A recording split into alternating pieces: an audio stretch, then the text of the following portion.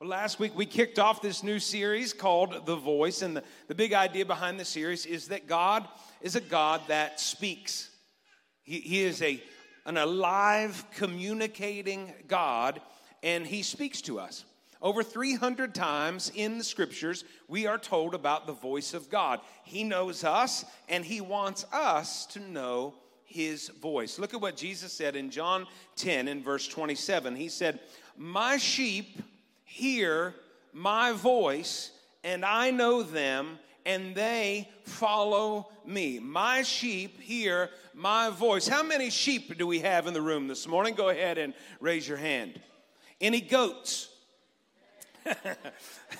All right, don't volunteer anyone. One of the blessings of being a child of God is that we would be able to hear His voice, and it's His voice that leads us. He said they're going to hear my voice, and then they're going to follow me. Do you know this? Human beings were never designed to live independently from God. We were never put on this planet with a design in mind that somehow we would live independently from God. From the opening pages of the Bible, God created us to have this loving, communicating relationship with Him. Scripture tells us that every day He would come into the Garden of Eden to walk and talk with Adam and Eve. They were, and we are, created to have this communicating relationship, if I can talk this morning, with our God. Do you know God gets no pleasure in watching His children stumble through life? He doesn't. God's not like, oh, look at them. So stupid. He's not like that. He doesn't get any pleasure just watching us kind of be these spiritual wanderers. No, but God wants to talk to us. He wants to lead us. He wants to guide us. He delights in helping us put one foot in front of the other. And one of the ways that He leads us is with His voice.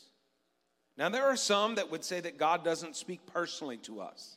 They don't believe that God gives specific instructions for our lives. But yet those same folks would invite people into a personal relationship with God.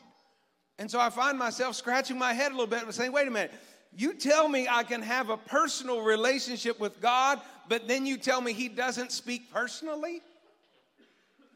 How can you have a personal relationship with someone who doesn't speak personally? My grandkids would say, that don't make no sense. Right? God is our heavenly Father. What kind of father would refuse to speak to his children? If I looked at Gary and Doris here, they're married, and I say, Hey, Gary, how's your relationship with Doris? And Gary said, oh, it's great. We haven't spoken in 10 years. No offense, bro. I'm not trying to judge, but I'm going to have to evaluate that relationship a little bit. If you haven't spoken in 10 years, I don't think it's as great as you think it is. No, he's saying, no, that's the secret to a long marriage. Okay, all right, we're learning together. If I was to say, hey, Bill, how's your son? And he goes, oh, we are so close. He and I, we are like this. We haven't spoken in 5 years. No, we know that in the natural, any healthy relationship is going to involve regular communication. Why then would it be any different between us and our heavenly Father? This morning, our Bible text is going to take us to the book of Acts. The book of Acts is the first book of the Bible that really describes how Christians did life after, everybody say after Jesus had left the earth. This book has 28 chapters, and the person of the Holy Spirit is mentioned 44 times in those 28 chapters. Last week, we saw how God's voice often speaks to us through His written word, but today we're going to see how God's voice often comes to us through what we might call the leading of the Holy Spirit. Let's look at a few examples. How about this one? Acts chapter 13 and verse 2. It says, as they ministered to the Lord and fasted, the Holy Spirit said. The Holy Spirit spoke, not some guy. The Holy Spirit said, Now separate to me Barnabas and Saul for the work which I have called them. Then, having fasted and prayed and laid hands on them, they sent them away. So being sent out by who? The Holy Spirit, they went down to Seleucia, and from there they sailed to Cyprus. Now, I want to give you a little context here. This is the early church, and they're trying to figure out how to take this good news that we know, the gospel, to the world. Remember, before Jesus left the earth, he had given them what we call the Great Commission. So they're basically praying, and they're asking the Lord, hey, who's supposed to go where? God, we're just not sure how to take this to the ends of the earth. And as they are asking, the Holy Spirit starts speaking and specifically says, send out Barnabas and Saul, or Paul. This is not some general instruction. This is the voice of the Holy Spirit giving specific instruction right down to naming two guys in the church. He didn't even just say, hey, just send out two of y'all. Two of y'all, doesn't matter, just go. No, he says, I want those two to go. Listen, in this setting, the Holy Spirit is not a dove. He's not a mist. He's not tongues of fire. He's not a goosebump. Here, he's the voice of God personally guiding them through life. Now, as we continue to walk through the book of Acts, we're going to find that the church encountered a major problem, and the Holy Spirit is going to assist them in resolving it. Aren't you glad this morning that the Holy Spirit can help us with our issues? He can get involved in every issue, and he sees this issue that they are facing here in the early church. And here's the issue. Some of the Jewish believers were telling the non-Jews that in order to follow Jesus, they would need to be circumcised. Now, in our culture today, most baby boys are circumcised for health reasons, and so that might not be a big deal to us.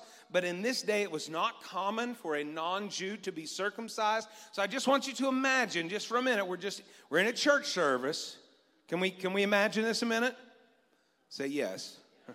It is daylight savings time, isn't it? We're about an hour behind. I just want you to imagine we're in a church service like this, okay? And the worship team is led us in worship, and we've been in the presence of God, and either me or someone else have gotten to the Word of God, and we've given a message, and the Holy Spirit's been speaking. And as we get down to the end of it, say I begin to give the salvation invitation, and I'd say, now today, if you want to follow Jesus, I want you to do a couple of things. I want you to pray this prayer with me. I want you to fill out a connection card. It's located in the seat back in front of you. I want you to put in the black box. I want you to mark the box that I want to begin a relationship with God. And then one more step. Men, if you're a man here today, just one more step. I need you to see Big Lou at the welcome counter to be circumcised.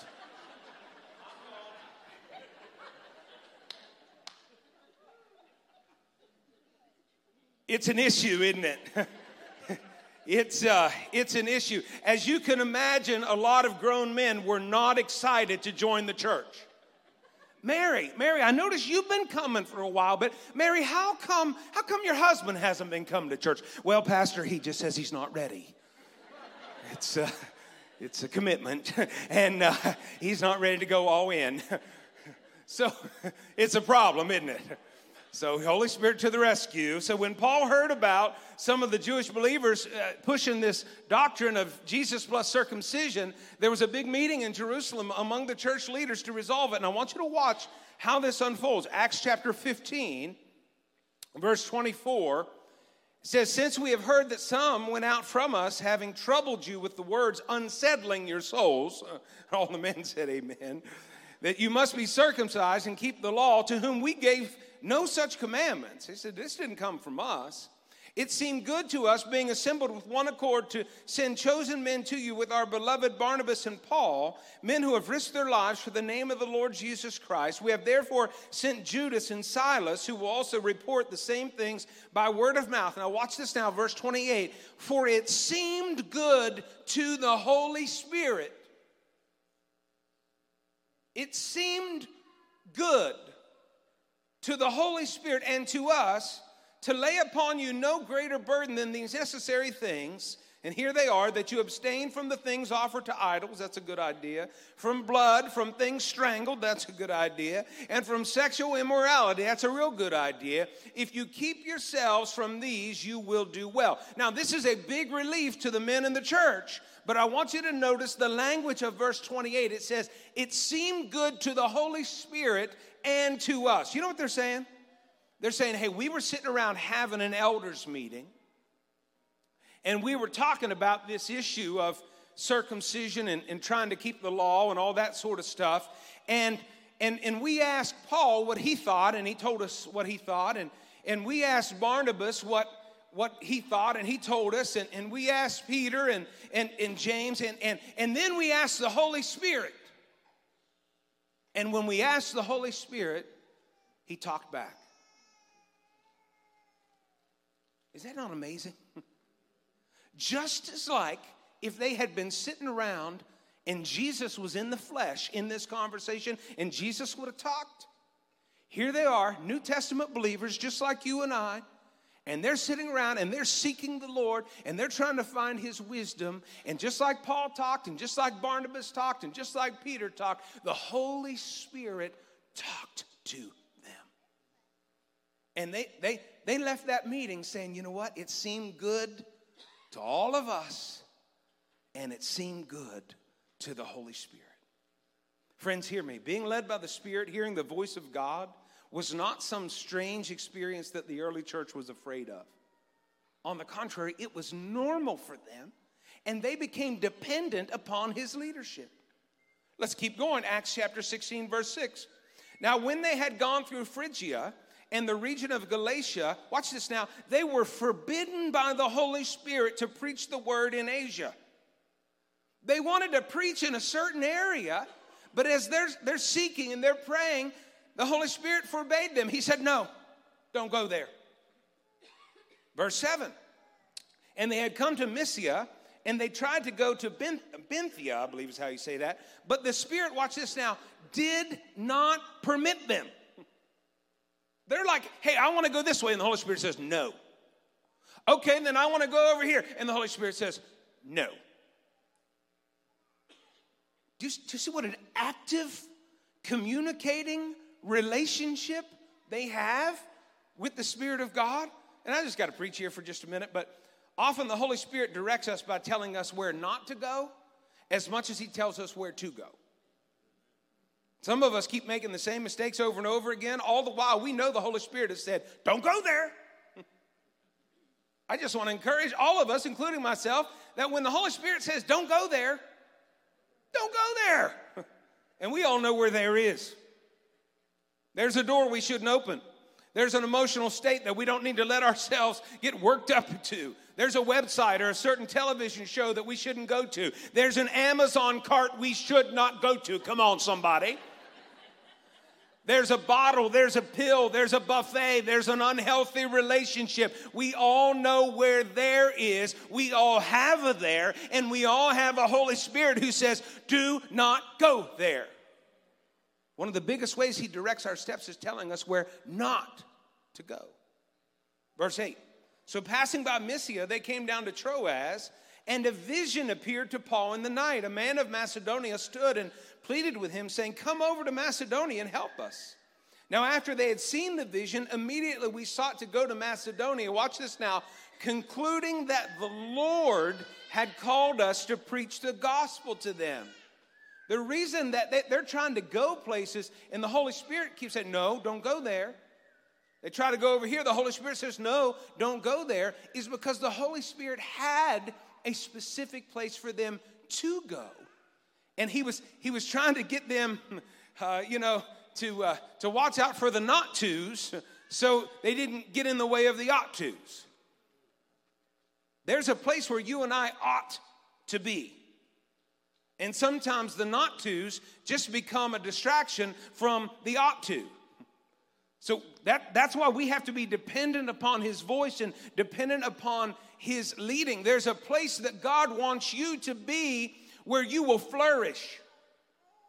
There's a place where God wants to be where your gifts and your talents and your treasures and your resources can be used best for his glory.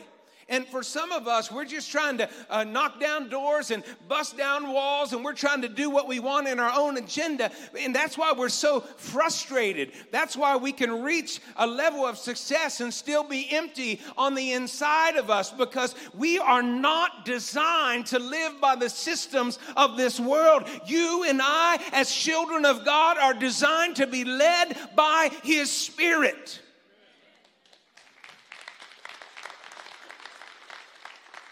And unless we hear that voice, we'll never be happy. Unless we get to the ought to, the place that He has for us, the thing that He has for us, we'll never be satisfied. God wanted Paul to go to Macedonia, so He forbids him to go to these other places. And then He says, there, son, that's where I want you to go. God is a God that speaks. And I want you to know that the same Holy Spirit that was doing life with the early church is alive today, and He wants to do life with us. Some folks say, well, Pastor, God doesn't speak that way anymore. Well, who said? Who's speaking for God to make that declaration that I'm no longer speaking anymore? Do you know God speaks all the time? You wouldn't be saved today unless you heard the voice of God.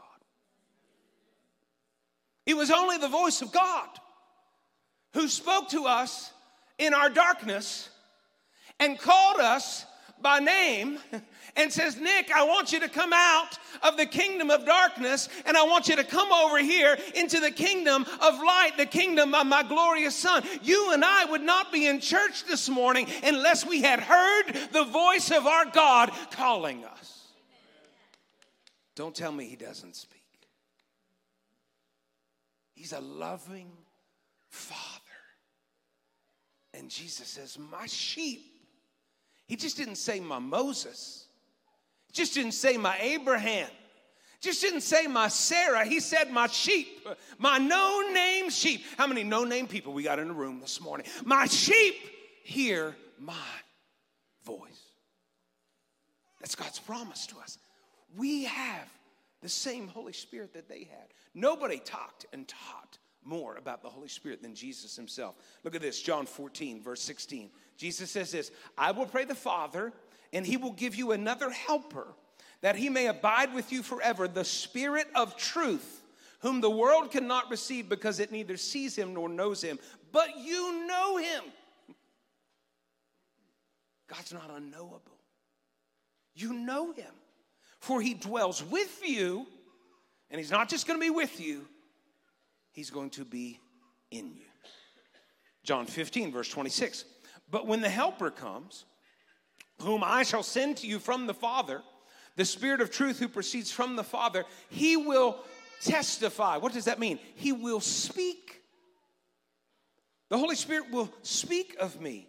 Verse 27, and you also will bear witness because you've been with me from the beginning. He's saying the Holy Spirit is going to speak, and something on the inside of you will say yes. Some will bear witness to what He speaks. Verse 16, verse 12. I still have many things to say to you today, but you cannot bear them now. Watch this, verse 13. However, when He, the Spirit of truth, has come, He will guide you into all truth. He will not speak on His own authority, but whatever He hears, He will speak, and He will tell you things to come. Do you know that after Jesus rose from the dead, He continued to walk the earth for another 40 days, and then He ascended back to the Father. But He did not leave us, His church, as orphans. He sent God the Holy Spirit to live among us, live in us, and it is the Holy Spirit who speaks to us. If we don't understand the ministry of the Holy Spirit, God will always be somewhat distant. He'll always be somewhat unknowable. And we will wander through life instead of being led. Many people are spiritual wanderers, always looking for God to lead through outward circumstances, not even realizing that the Spirit of God lives within them. Church, if we want to hear and discern his voice, we got to start talking to God about everything. Before you start that discussion with your spouse about a problem in your marriage, you better first be talking to the Holy Spirit. Before you address that issue with your kids, you better be praying first. Before you agree to that business deal, businessman, businesswoman, you better talk to the Holy Spirit and listen for his voice. Before you respond to that text message, pray first. Before you address that coworker or employee, pray first. Before you make that social media post, don't pray, just delete the account. Come on, somebody. Too much drama. Let's get real practical. Been talking for a couple of weeks about the voice of God. If we feel like God is talking to us, then how do we test that? Like, how do we know? Have you ever had a thought? I'm sure you have. And you're like, oh, is that God? Is that me? Is that the devil? Is that my wife? Right? Like, how do you know? Well, I'm just going to get real practical with some things that I've been taught over the years, some things I've observed in my own life that help me test those leadings. And this one we've talked about over and over again, but we'll hit it quickly. Number one, if you feel like God's talking to you, and you say, how am I going to test this voice or this leading? First of all, does it align with the Bible? Right? Does it line up with the written word of God? Because the Spirit of God will never contradict the word of God. So does it line up with Scripture? That's the importance of knowing Scripture. If you don't know Scripture, you're not going to be able to know that. So it's the importance of having a Bible and reading your Bible and regularly getting it on the inside of you. It will help you discern the voice of God. God's voice will never contradict God's word. How about this one? What fruit will it produce? Here's the funny thing about fruit. It does not grow overnight. It takes some time. And so when we're making decisions and we're trying to figure out, has God called me to do this? Has God called me to do that? What we need to do is ask ourselves, what will this produce 3 months from now? Will this make me more like Christ? You see, often like we think about immediate. We don't think about long term, right? You ever been looking for a new car and you go on the lot and something comes over you? Like a soundtrack starts playing in the back of your mind. And you just picture yourself in that truck and how good you're going to look at stoplights, even though we don't have any. Stop signs. You just picture how good you're going to look at the Grantsville roundabout. And you just something comes over you, and what your buddies are going to think. And when you back into your parking spot, guys always backing in for attention. When you back into your parking spot at work, you just think about just something comes over you, and it's like a spirit of stupid hits you, and you just immediately you got to have that truck. You never think about 36 months into the process, you're still paying a payment. And your balance hasn't gone down. You're like, what? How much interest is on this thing? What? Because we're short-term thinkers, right?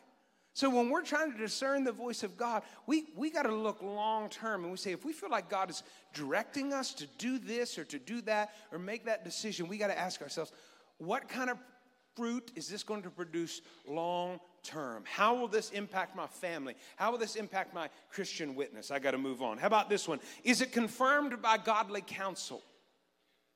If you feel like God's talking to you and giving you instruction, go to 2 or 3 people. Now listen, you can always find people to agree with you. Right? So I'm not talking about those people. I'm talking about people who will tell you when you look bad and your breath stinks. Go to those people. And say, hey, I feel like maybe God is speaking to me this. You know me. You know my strengths. You know my weaknesses. What do you think? Godly. Get some good, godly counsel. You don't need 10, but you might need 2 or 3. How about this one? If you feel like God's talking to you, does it align with your design?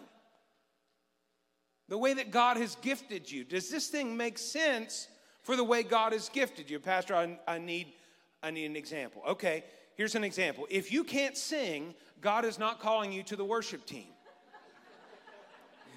June.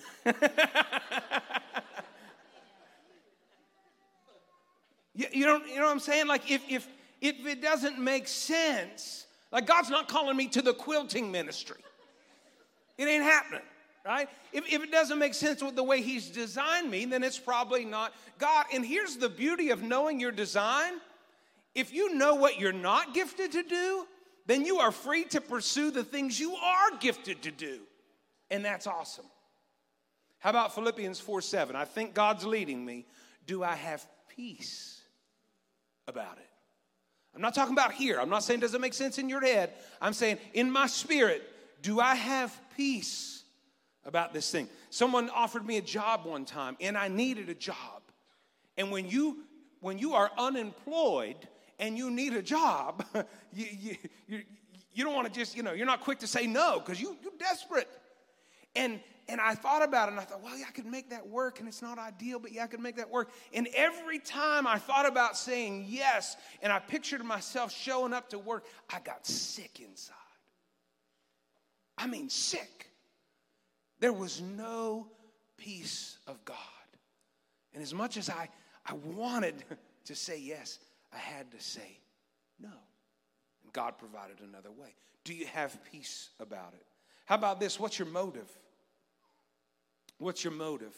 Is it self-serving? It's like, hey, God told me I could do this, and if I do this, I'll be really rich and famous.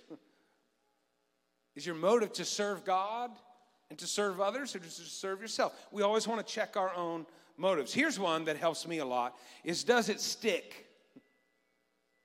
If I feel like God's telling me to do something, does it stick with me? Like a week later, is it still there?